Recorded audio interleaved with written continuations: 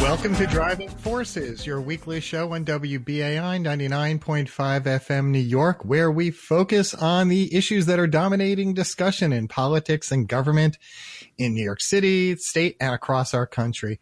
I'm your host, Jeff Simmons, joined each week by my stellar colleague, Celeste Katz-Marston, to bring you conversations with not just the politicians, but the experts and the advocates. And then we open up the phone lines to hear from you, which we're going to do today. Today, we have got a great and timely topic for you. But before we get to that, please join me in welcoming my Driving Forces co-host, Celeste Katz-Marston. Celeste, how are you? I'm good, Jeff. How are you doing today? I'm doing fine. As you know, I'm on a little vacation, needed to get away. You know, it's been rather pleasant. Sometimes we just need to do that. Absolutely. And especially with everything that's going on in the news, sometimes it is good to just sort of take a step back and take a moment to take a breath and contemplate and appreciate what we do have. Certainly, I think everybody's been watching the news out of Nashville. A horrible, horrible story. And, you know, just another installment, unfortunately, in what seems to be this perpetual cycle of gun violence that we've been seeing, specifically surrounding public places and schools. And, you know, I was reading a piece, or actually a few pieces, that sort of suggested, Jeff, that, you know, there's almost this feeling of resignation or ennui among some people, you know, that this might not be something that we can stop, or that there isn't a public will to stop. I completely agree. You know, I've been reading the stories as well. And as you know, the president and congressional Democrats are again saying we need more gun restrictions. But we've seen this all before, Celeste. There's a lot of talk. There's a lot of initial debate, and then nothing happens each time. Yeah, or you do see states, certain states, not all states. I don't think New York is part of that. But then you do see states that sort of in a very reactive or reactionary way actually pull back restrictions on gun ownership, gun permitting, background checks, even around the time of some of these unfortunate incidents, Jeff. And I think also with the Nashville case, this has set off a whole separate thing, particularly sort of more towards the right of the political spectrum in terms of the person who is believed to have perpetrated this unfortunate act, and that's a whole separate story. But you know, lots of things going on in the news with that, Jeff. Yeah, it's been incredible. The other thing, you know, interestingly, I was comparing the media coverage initially between this and also what took place right over the border in Ciudad Juarez, where 39 people were killed, 39 migrants were killed, and about 24 more were severely injured in this massive fire that had broken out at the migrant detention center. And I was looking at all the coverage, and I actually got very depressed initially, because I thought, why are we not seeing as sweeping coverage with what just took place there? And of course, it's been picking up over the last few days. Mexican authorities now investigating, saying that they might have 8 suspects, including, and this is interesting, including private security guards and federal immigration agents that kind of rushed out of the building, leaving people in there to die. Right. And so there obviously needs to be some accountability there, accountability reporting, and then actual accountability. But yeah, there does seem to be kind of a disconnect there as well. And as you say, hopefully we will see more reporting and more action on what exactly happened there, because I mean, there is definitely something to be reckoned with. And then so just to sort of relax my mind from some of these very upsetting and violent stories, I've been sort of kicking back and thinking about this letter signed by lots and lots of people regarding the future of artificial intelligence, and the idea that maybe we should sort of consider how quickly we are progressing along the path of integrating fully things like ChatGPT and artificial intelligence into our lives. You now have people like Steve Wozniak, Elon Musk, whatever you think of Musk, but saying, you know, this is something that could actually alter the course of humanity and human development forever. And we should really think about this, Jeff. Yeah, you raise a good point. It's the type of thing that, you've seen in movies, like over the years, and now it feels like it's starting to become, much more real. Sorry, as a big Terminator fan, that's why it kind of starts to scare me there, Celeste. Well, it's very interesting because look, I mean, we rely so much on computers and technology, and that I don't think personally is a bad thing. I mean, yeah, of course, we need to not be controlled by it or entirely reliant upon it, but there are lots of things. I mean, overall, do we benefit from having this world of information searchable and accessible at our fingertips? Yeah, absolutely. I mean, if you just think back and, you and I being old, not having, say, gone through primary school or maybe even college education, having the degree of information accessibility that we have now. But at the same time, are we looking at a future where AI is influencing people perhaps to believe disinformation, to take dangerous actions or violent actions even? So just something to just sort of chill out, and think about on your vacation, Jeff. Yeah, of course. And of course, just so you know, Celeste, I drove here. I did not fly here. And I know flying is something that's been on your mind today. Yeah, absolutely. I was taking a look at some of this discussion, Congress again talking about creating this new no-fly list. Obviously, there is a no-fly list for people suspected of having links to terrorism, but this would be a no-fly list for people who essentially act like jerks on airplanes, whether it's about masking, about other issues, but having sort of a list of people who might be grounded, and that would be up to the TSA. But another part of the transportation's rich pageant, I guess you could say. So I mentioned, Celeste, that I drove to this location outside of New York City. And, to be perfectly frank, I sat in traffic for about 45 minutes just to get out of New York City. Now, while I did have the radio on for a while, a good part of it I didn't, because I was thinking about today's topic and what I had learned from the book that I had just completed to prepare for today's show. And what I kept thinking about, Celeste, is, do I really like driving? Does anybody? What do you dislike or like about it? And if you own a car, especially if you live and work in New York City or any city, why do you own one?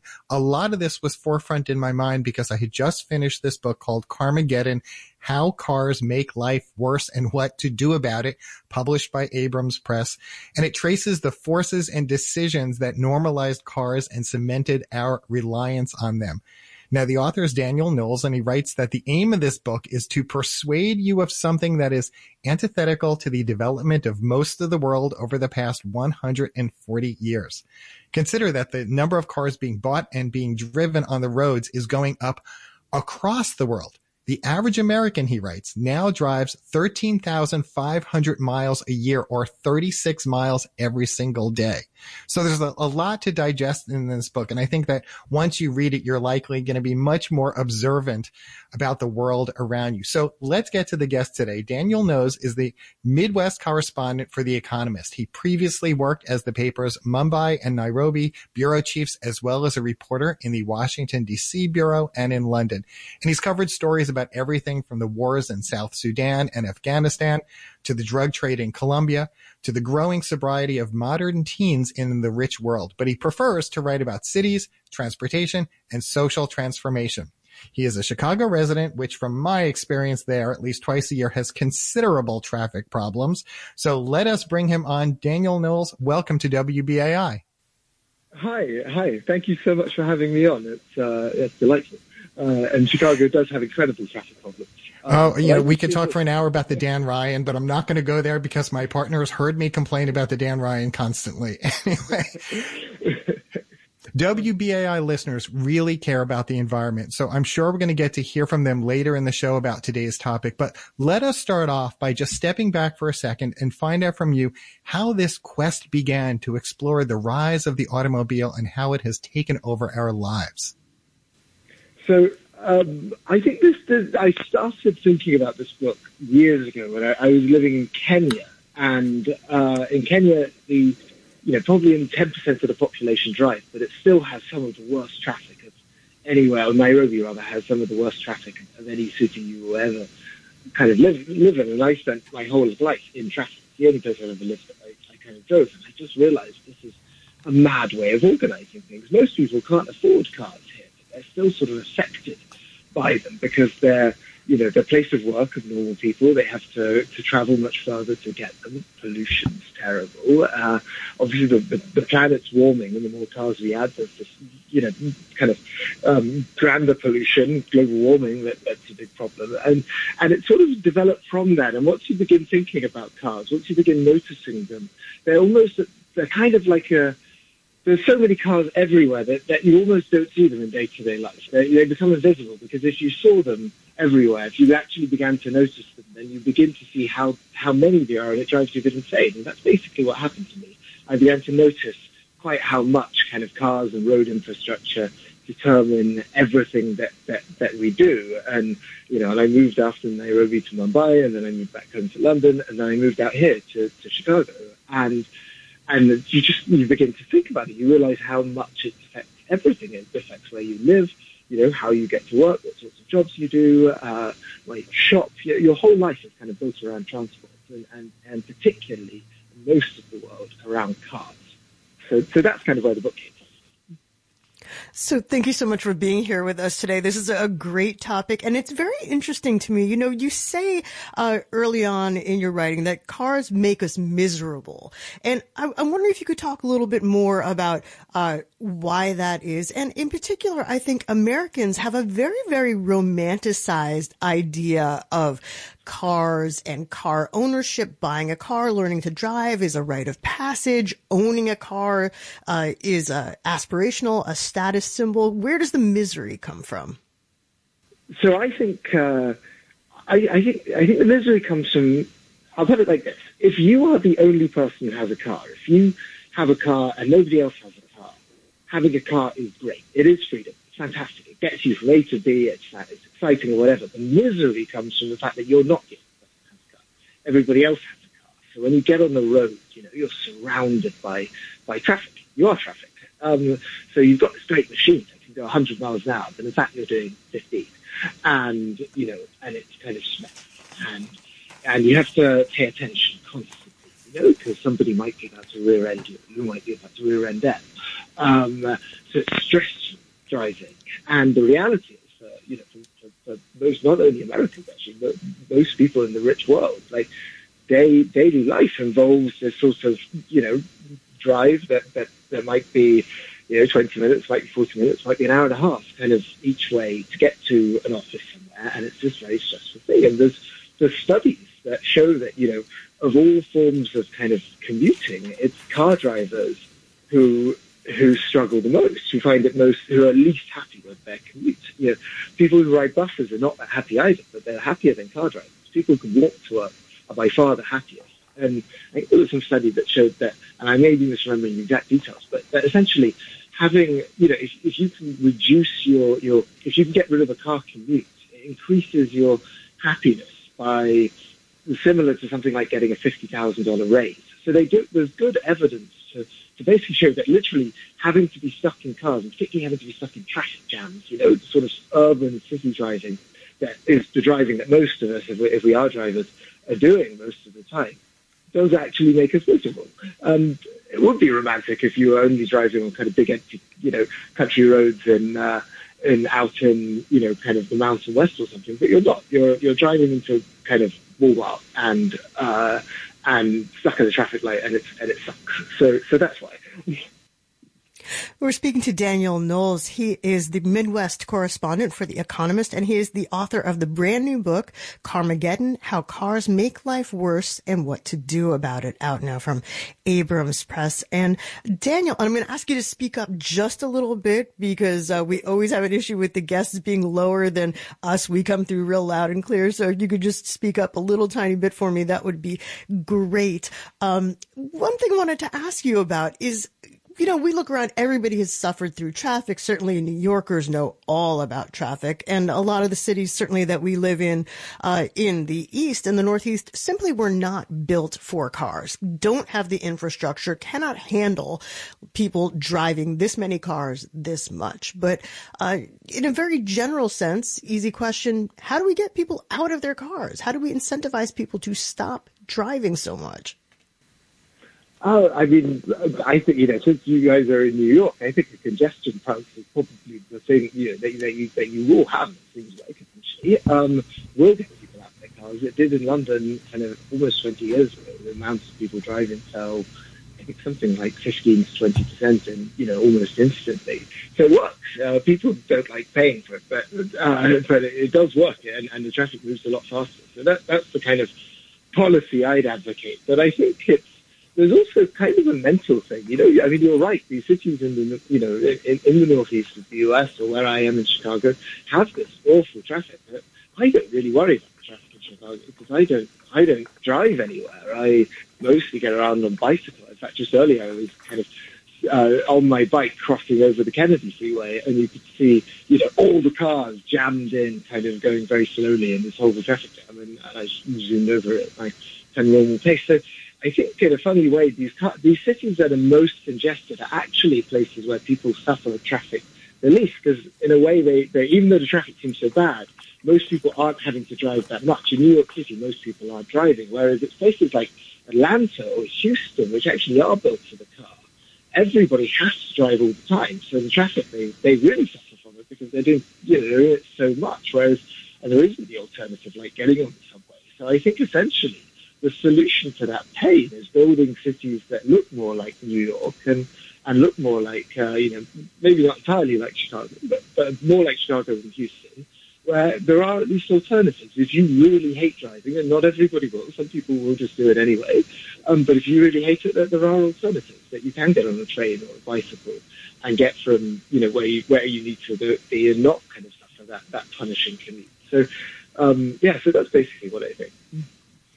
So, Daniel, one of the interesting parts of the book is you talk about something called induced demand, and that's something Jane Jacobs recognized well before urban planners. Can you talk a little about induced demand and how that relates to this explosion of use of cars in our area or across our world? Yeah, so this actually kind of relates to the last question in a way that induced demand basically this idea you can't really solve traffic. People, if you widen a road, then initially a little bit, the cars will move faster. But then what happens is that people realize that they can move faster on that road, and more people will start driving. They might stop taking the train, or they might, or new businesses will open at one end of the road that weren't there before. So everything spreads out, and after a while, essentially the traffic is the same as it was before. Induced demand is basically you build it and they will come. And with road space, what we've done, particularly here in the US, but I mean, this happened where I came from in the UK too, is that, in an attempt to solve traffic, we built more and more longer and wider roads. But what actually happened was that we just all got further apart. Our homes kind of spread out further out the cities. We had more parking spaces around. Everything was further apart. So instead of people moving faster, we ended up kind of just spending more time driving. The traffic was as bad as it was before, even with these much wider roads. So there have been, you had cited some examples in your research and in your writing about places that are trying to deal with this and how they are faring. Maybe you can tell us a little bit about that. Places like Tokyo, I think, for example. So Tokyo is a great example because Tokyo is actually a city that was never really taken over by the car in the first place. The Japanese, after World War II, obviously Tokyo had been almost obliterated and it had to be rebuilt. But Japan at that point was not a particularly rich country, and the way they rebuilt was they built railways. They had a lot of expertise. They built railways, and when they built roads, the roads, when they first started building expressways in Japan, they all had tolls on. And they've always had these very narrow street patterns. And as they rebuilt on them, a lot of them were too narrow to have cars go down them. So Tokyo developed in this way where basically driving in Japan is expensive. It's very difficult. There's no on-street parking, for example, no overnight on-street parking. So if you own a car in Japan, you also have to own an off-street parking space. And you can't buy a car unless you show the police that you have evidence that there's this off-street parking space.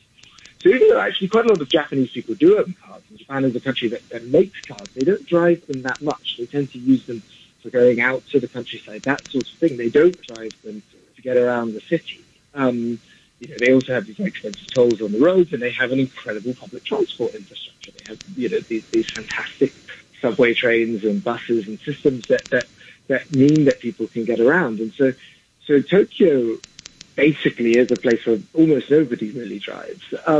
But there are places that are kind of, that were sort of very overtaken by traffic, were, really difficult, but very car kind of dominated, like London actually, or Paris, that have in the last kind of 20 years or so begun to really turn away from that. So it's happening in Europe, and it's actually happening in some parts of America too.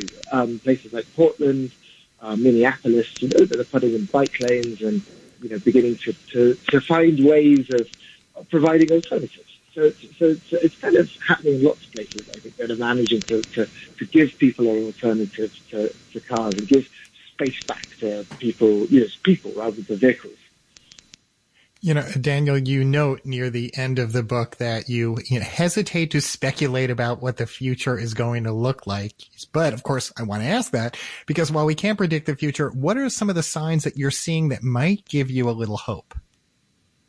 So the stuff that gives me hope is exactly what I was just saying. You have, these cities and places that you wouldn't have thought of necessarily as being kind of, liberal urbanite cities that were going to try and get rid of the car. Places like Houston even, which I wrote about in the book, but Houston has been, experimenting with getting rid of some of the parking rules they have around new development so that you can build, buildings that have to provide loads of car parking spaces. They want to do more public transport, but you see it.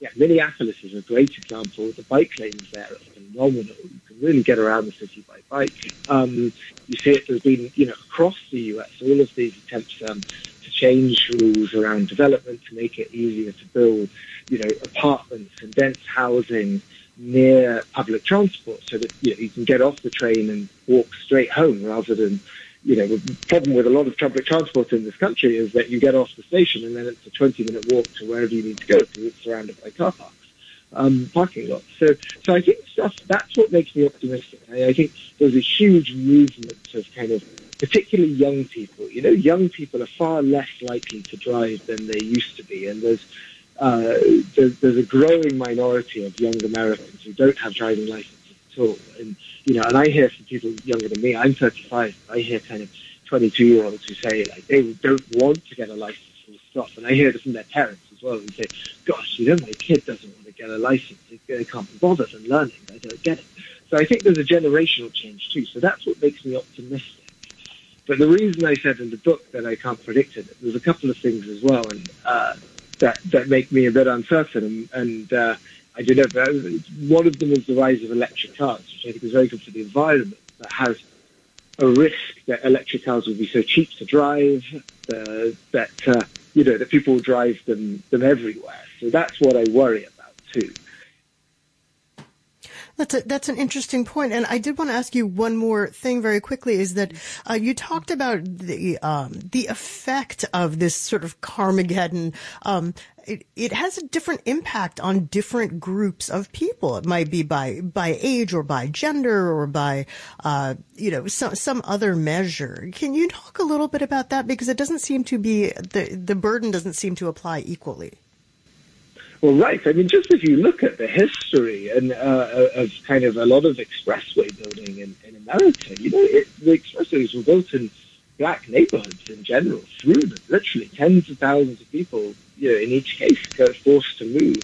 And I mean, take the Dan Ryan, which I think came up earlier here in Chicago, which it's got this funny kink in it if you look at it on the map, and that's there because it was essentially designed in the 1960s as an attempt to put a barrier between what was then, the black neighborhood of Bronzeville and the much more white neighborhood of Bridgeport. And that happened, all over this country in the 1950s, 1960s. Roads were used as this kind of force of segregation. And it's still the case now that, if you are an African American, you're far more likely to die in a car crash. You're more dependent on your car as well, because, the neighborhoods where black people live are very car-centric, and they often have the most dangerous roads built through them.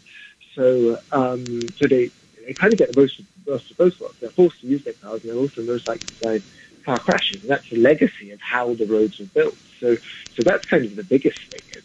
It really, and there's a whole chapter in the book about some of that history. But the legacy of racism and urban planning, and they go hand in hand with kind of the cars. Cars enabled a lot of white flight. They didn't cause it per se, but they made it possible. So.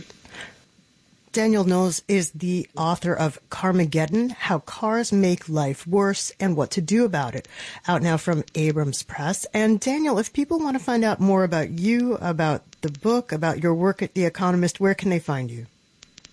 Well, so my work is generally in The Economist every week in the US section, but of course we're anonymous. But you can find me on Twitter at DL Knowles. Knowles is Knowles, DL Knowles. And the book is available in lots of good retailers now. So Twitter and is probably generally the best place to find me. That's where I post all of my thoughts, and I post out links to the articles I write in The Economist there too. So. Daniel Knowles, thank you so much for being here with Jeff and with me on WBAI today. Thank you ever so much for having me on. It's been a delight. You're listening to Driving Forces here on WBAI New York, 99.5 FM, and streaming live at WBAI.org. I am Celeste Katz-Marston here with Jeff Simmons, and we were just talking to Daniel Knowles. Check out his new book, Carmageddon, and you can check out his work in The Economist, although as he rightly points out, they do not use bylines in The Economist. So if you know that he is the Midwest correspondent for the magazine, that might help you suss out which pieces are his. But that was an interesting discussion, Jeff. I'm glad that you picked up on that book because, I mean, if you think about dealing with cars and driving and traffic in the city, I mean, the thing I always hated about it was parking. I felt like lots of times, I mean, except for work, but if I had the choice to use my car or not, often I didn't, not because it wasn't going to be more convenient or I wasn't going to get there faster, but there was nowhere to put it. And then where was I going to put it when I got back? Where was I going to park? You raised some good points. And in fact, there's a chapter in the book. He does talk about like all of the, I guess the requirements when you're building a new structure, how many parking spots you have to have per, I'll just, make up this thing, per apartment or per unit in a building. And it just feels like often, and you see this, Celeste, in a lot of neighborhoods too, where there's like lots of parking garages and parking lots cropping up. I mean, it's just so much space that we're using for cars. And the more space we create, the more cars people buy. So it's just this vicious cycle. I mean, the other thing, before we move on, the other thing that really stuck out, and I can't watch commercials the same way on TV because he points out about the shift towards, making it seem so much more enticing for all of us to want to get bigger cars. Remember how we moved like suddenly in the last 10 or 15 years to suddenly all the mini, SUVs. And I'm watching all the commercials now and I'm seeing, and he points this out in the book about, how they romanticize, like you're driving on an empty road, an empty highway in the Midwest in a nice big car. How often are we going to need a Jeep in New York City? But we're getting all these commercials here in New York City. Right. Exactly. And I think that, look, there is a difference between, I don't hate cars, but what they do to life in New York City is definitely worth talking about, or even like other major cities. And as I was saying before, I think it's legitimate. Cities that were sort of, coming up and being planned and designed after the advent of, mass consumption of automobiles is one thing. But if you have ever tried driving in a place like Boston, okay, a joint that was not designed for cars. And I have driven there, 20 years ago even, or longer, actually, really dating myself here. But, it's just not made that way. It is not made that way, Jeff. Yeah. And a lot of cities are that way.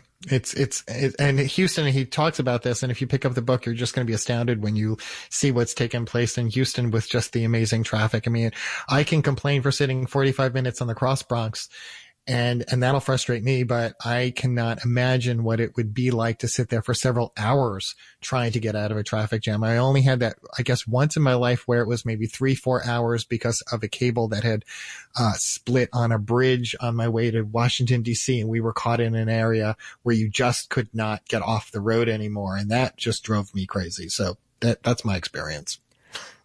Well, listen, so I think this is an important discussion to have about the future of cars in New York, the future of how we get around and how we live, how that affects our lifestyle, our air quality, our public safety for that matter. So if you care about issues like this, and if you care about having serious discussions with experts like Daniel Knowles and many of the people that we have on this program, please take a moment today.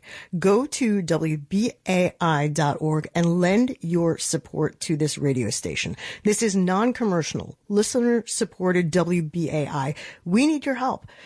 To be clear, this station does not exist without you. That is the fact. WBAI will go silent, will go off the air forever without the support of everybody who listens, everyone who listens regularly, everyone who listens occasionally. Most of us here at the station are volunteers. Jeff and I are volunteers. We work hard every week to bring you the best program we can with good guests, to get in as many of your calls, to give voice to real New Yorkers about issues that really matter. So we do this because we care about the city. We care about our fellow New Yorkers, but we cannot do this without your help, please. It only takes a minute to support free speech, independent radio, alternative radio that you cannot get anywhere else. Big business does not power WBAI. You power WBAI. We are counting on you. Please go to WBAI.org today and stand up for free speech, independent media. That's WBAI.org. And if you just tuned in, you are listening to Driving Forces with me, Jeff Simmons, and my wonderful co-host, Celeste Katz-Marston. This is WBAI New York, 99.5 FM. We're also streaming live at WBAI.org. We're going to open up the phone lines in about another 7 or so minutes. Write down this number, but don't call yet, 212-209-2877. That number to call to weigh in on the topic today is 212-209-2877. And just to build on what Celeste talked about a few moments ago, this is Women's History Month. We're at the end of Women's History Month, but this month, WBAI had launched a special campaign to help us pay our bills to be able to stay on the air. And that's where we're asking you if you could become a BAI buddy in the name of this show or any show that matters to you. And a BAI buddy gives a 15 or 20 or 25, any amount, $1 contribution every month that goes right on your credit card. And if you do it now and become a BAI buddy for Women's History Month, you can get the Women's History Audio Collection. And that has 79 hours of recordings that showcase women's history through restored audio recordings that date back to the earliest days of community radio broadcasting in 1949. Now, one segment that I listened to recently was Grace Paley, who you may know as a short story author, poet, teacher, and political activist. She served as a delegate to the 1973 World Peace Conference in Moscow and had supported efforts to improve human rights and resist military intervention in Central America. So for now, we're going to just leave you briefly with a taste of what you'll hear from Grace Paley on the Women's History Audio Collection. Catherine, if you'll play that clip. We are land of many colors, and we are singing for our love. You're tuned to listener-sponsored WBAI New York with a moment in women's history. Grace Paley is familiar to longtime WBAI listeners. I think someone had said something about how the old anti-war movement thought if we were all nice, everything would change. But the truth is, many people spent many years in jail. Tens of thousands of people lived in exile for many years. There are probably hundreds underground to this day. Paley helped found the Vietnam Peace Center in 1961. She visited Hanoi as a member of a peace delegation. Groups of people from the anti-war peace movement went to Vietnam during the war with an arrangement with the Vietnamese government to bring back American prisoners of war. This was the idea of the Vietnamese to really show that they would like to end the war and they were sending these guys back, 3, 4 at a time. And they were all pilots, they were all officers. There was an officer class. And they asked only one thing, and that was that these pilots not be used again during the war, and that they not have any association with the Air Force. Within 6 months of their return, the United States government had them teaching other pilots and continuing their old work. It was clear from that the United States had no intentions of ending that war. The reason I'm telling you this is because I think the whole Iranian business is exactly the same thing. The celebrated writer and peace activist was forever making connections between the past and the present. Grace Paley once said, "There's no point in getting older if you can't say something about what happened earlier." We're living right now at a time where the United States government could have gotten out of the whole thing very easily. In the 70s, Paley turned her attention to the anti-nuclear movement. She once said for a writer not to be political is peculiar. She was interested in a history of everyday life. She was one of the earliest writers to explore the lives of women, mostly Jewish, mostly New Yorkers, with a focus on single mothers. You can receive our Women's History audio collection with Grace Paley and other trailblazers by becoming a WBAI buddy, a sustaining member for $15 a month. You'll also receive our fabulous tote bag for all your belongings when you're out and about. Please go to women.wbai.org, women.wbai.org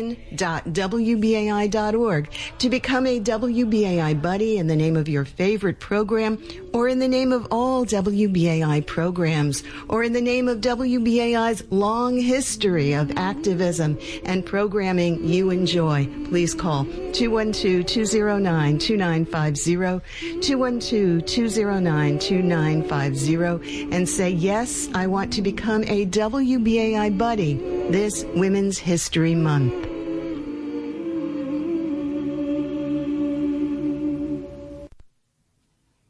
You're listening to WBAI New York, 99.5 FM, and streaming live at WBAI.org. This is Driving Forces. I'm Celeste Katz-Marston here with Jeff Simmons. Remember, you can go to WBAI.org anytime, day or night, and give generously to support this station. Keep us on the air with all these great programs about music, culture, arts, politics, and more. So now we're going to go to your calls, 212-209-2877, 212-209-2877. Do you think Americans will ever get over their addiction to automobiles? How are we going to deal with traffic in this city? Is congestion pricing going to be a reality? Should it be a reality? Are you not willing to give up your car? Are you thinking about giving up your car? What would it take to get you out of your car or get your neighbor out of their car? 212-209-2877, 212-209-2877. We're going to take a short musical break with a song I think you know, and then we will be right back. 1, 2, 1, 2, 3, 4.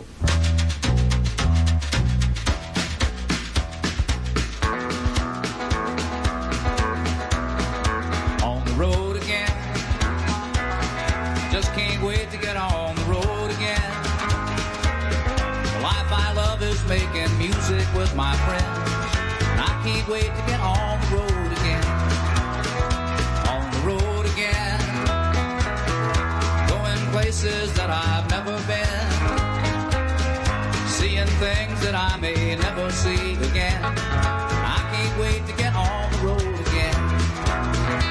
On the road again, like a band of gypsies, we go down the highway. We're the best of friends, insisting that the world keep turning our way. And our way is on the road again. Just can't wait to get on the road again. The life I love is making music with my friends. And I can't wait to get on the road again.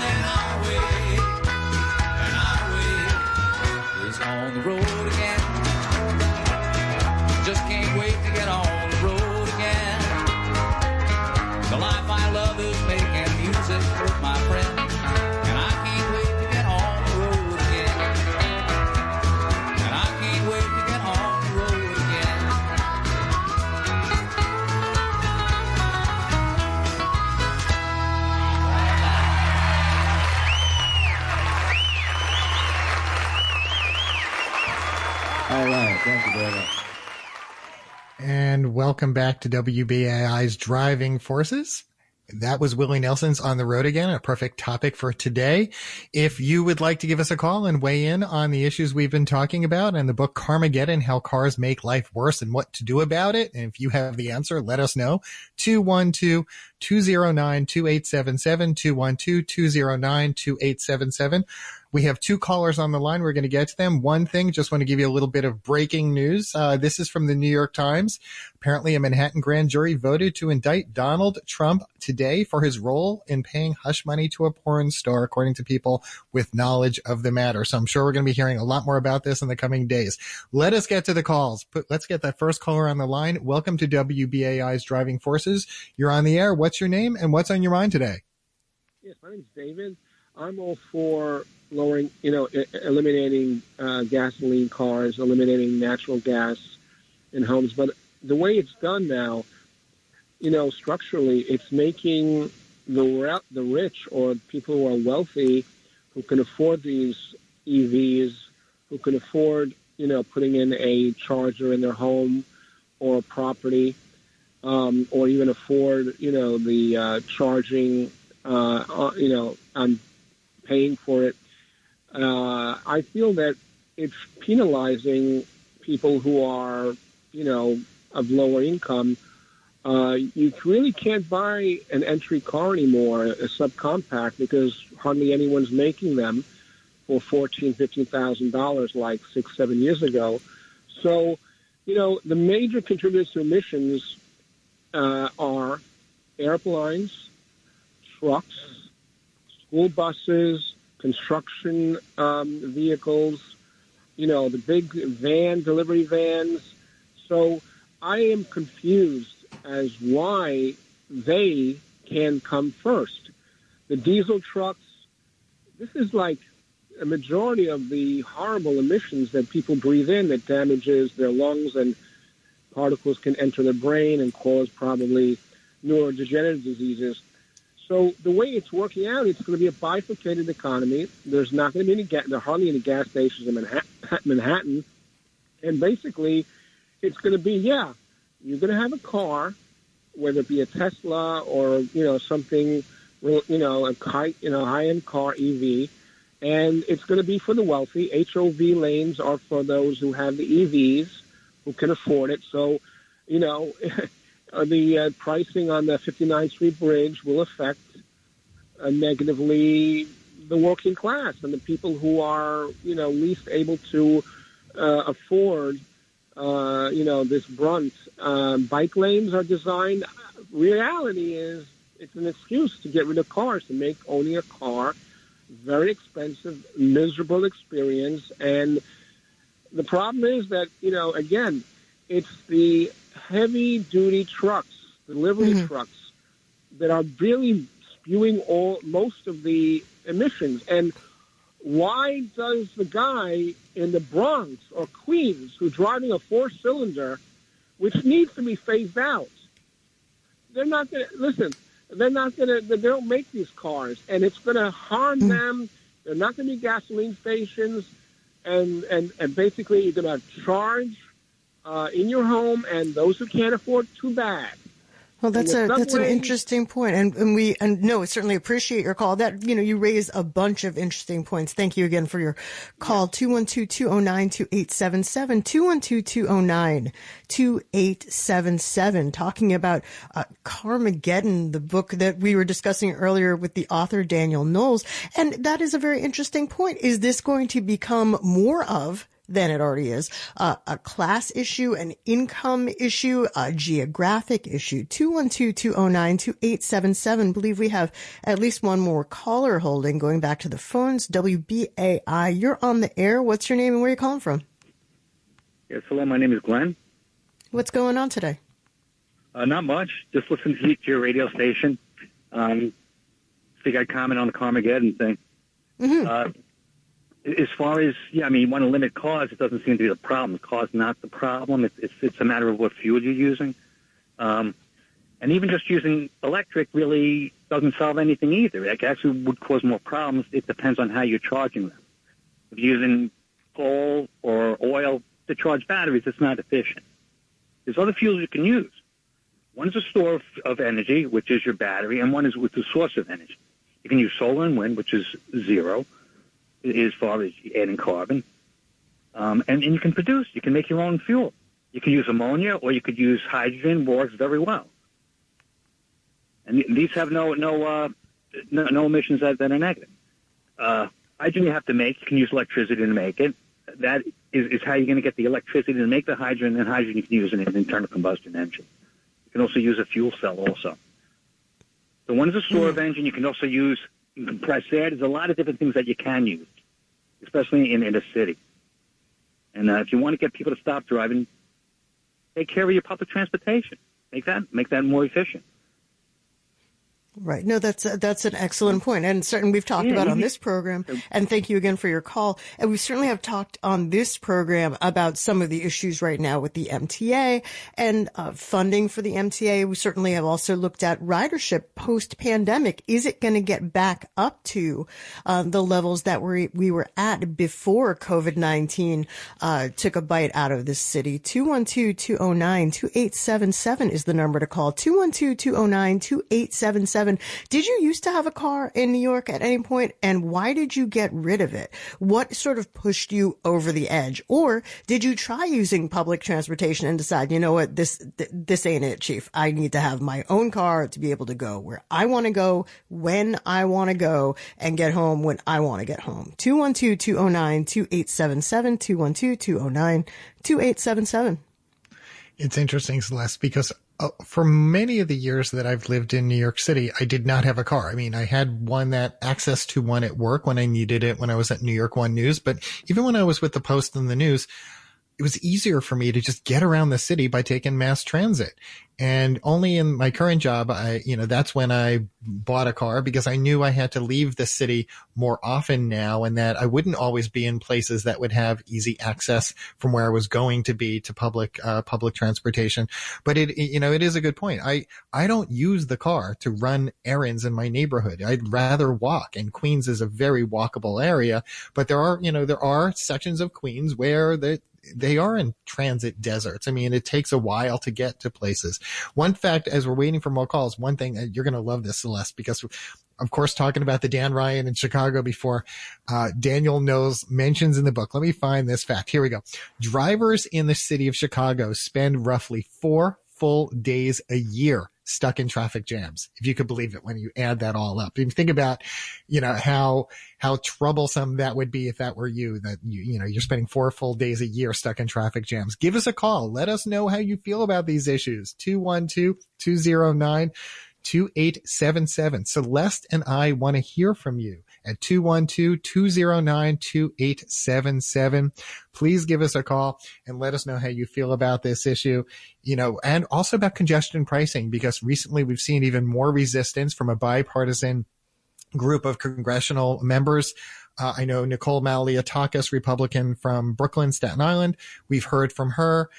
This past week, we did invite her on the show, but they kind of ghosted me after the initial inquiry there.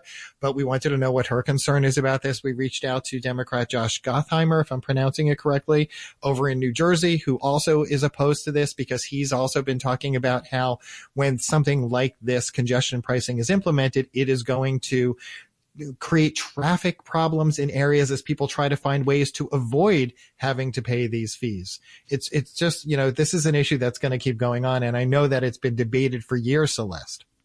Absolutely. 212-209-2877, 212-209-2877.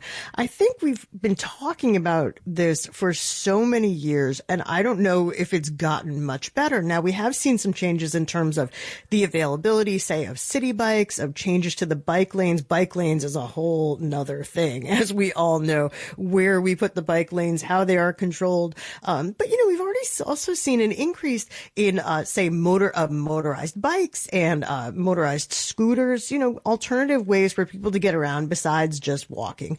And, encouraging people in all sorts of ways to use mass transit, to use MTA, subway, bus, to use Metro North, Long Island Railroad, commuter rail, and all that kind of stuff. So 212-209-2877, 212-209-2877. We have a time for a few more of your calls. Going to the phones now. WBAI, you're on the air. What's your name and where you're calling from? That's you. That's you. The suspense or the silence is killing me. Okay, we are going to try another caller here, 212-209-2877, 212-209-2877, if that was just you. Okay, we're going to go back to the phones now. WBAI, you're on the air. What's your name and where are you calling from? Oh, good afternoon or good evening. This is Heidi calling from Queens. It's so crazy that you're having this conversation. I was literally on the phone with my complex office because my car has been sitting in my parking space for the last few months. You know why? My young son had a fender bender and my insurance went to $500 and I refused to pay it, so I'm giving up my car. Wow. So that was just, that's a big jump. Gotta give it up. There's no way I'm paying $500. It's not a luxury car. I could see if it was a luxury car. It's not. Plus, you know what? With the price of gas and, repairs and everything, I'm going to give it up for a while and, see where it goes from here. But there's no way I'm paying $500 a month. Well, that is a lot of money. So how do you think, I'm just curious, how do you think your life is going to be different, going about doing your errands or doing your shopping or? Well, it's been different for the last 4 months. I've been on public transportation. I had to get used to it all over again. But, I'm a Brooklyn girl originally. And, you got to do what you got to do. Always have a shopping bag in my bag because you never know when you're going to go to the store. And it is what it is. And you know what? I just think of it as exercise. So. Well, I want to thank you for calling in with that, and best wishes, best of luck, getting around without a car, because as you know, in Queens, we also do have good public transportation. So thank you so much. Thank you so much for giving us a call here on the show today. We're going to have to start wrapping up, I guess, Celeste. We've got only about 3 minutes left before we have to go. What else is on your mind? Wow. Well, of course what I'm always thinking about day and night is how important it is for everybody to chip in and give to WBAI. Please go to WBAI.org today, or you can call 212-209-2950, 212-209-2950. Please become a BAI buddy in the name of this program, Driving Forces. Do it for me. Mostly do it for Jeff, though. Mostly do it for Jeff, and then sort of do it for WBAI to keep us on the air for another 60 years. Thanks for your generous gift. You can get a tax write-off, or you can also choose one of our wonderful, wonderful thank you gifts that we will have sent out to you. It could be the Women's History Collection that we talked about, the audio compilation with lots and lots of wonderful original recordings from throughout the history of community radio since back in 1949. And we also want to make sure to thank today's guest on our program. Remember, that was Daniel Knowles. He is the author of Carmageddon, How Cars Make Life Worse and What to Do About It, out now from Abrams Press. We want to thank you, our listeners, and all of our callers. And of course, our engineer today, Catherine, who heroically stepped in a bit of a pinch today. Really appreciate her help always as well. Jeff, what is coming up on the menu? I will be back this Sunday with City Watch at 8 a.m. I'll be broadcasting from outside of Philly this Sunday at my friend's house. I'll be joined by my co-host, Carlos Menchaca. And one of the things we're going to be doing is introducing you to Mino Laura and Amanda Eckery of the People's Theater Project, because in a few weeks, they're going to be presenting the world premiere of an original, almost all immigrant play called The Diamond. And they have generously donated several pairs of tickets to WBAI listeners who contribute during the show. So you're going to want to tune in this Sunday at 8 o'clock in the morning for City Watch with me and Carlos Menchaca. Thank you so much for listening to today's edition of Driving Forces with Celeste Katz-Marston and myself. Remember, we upload every edition of our program to SoundCloud, Apple Music, and Stitcher, so you can subscribe and never miss a show. And remember to check us out on Twitter and Facebook. So on behalf of Celeste and I and Catherine, I want to wish you a wonderful day, and we'll see you on the radio next week.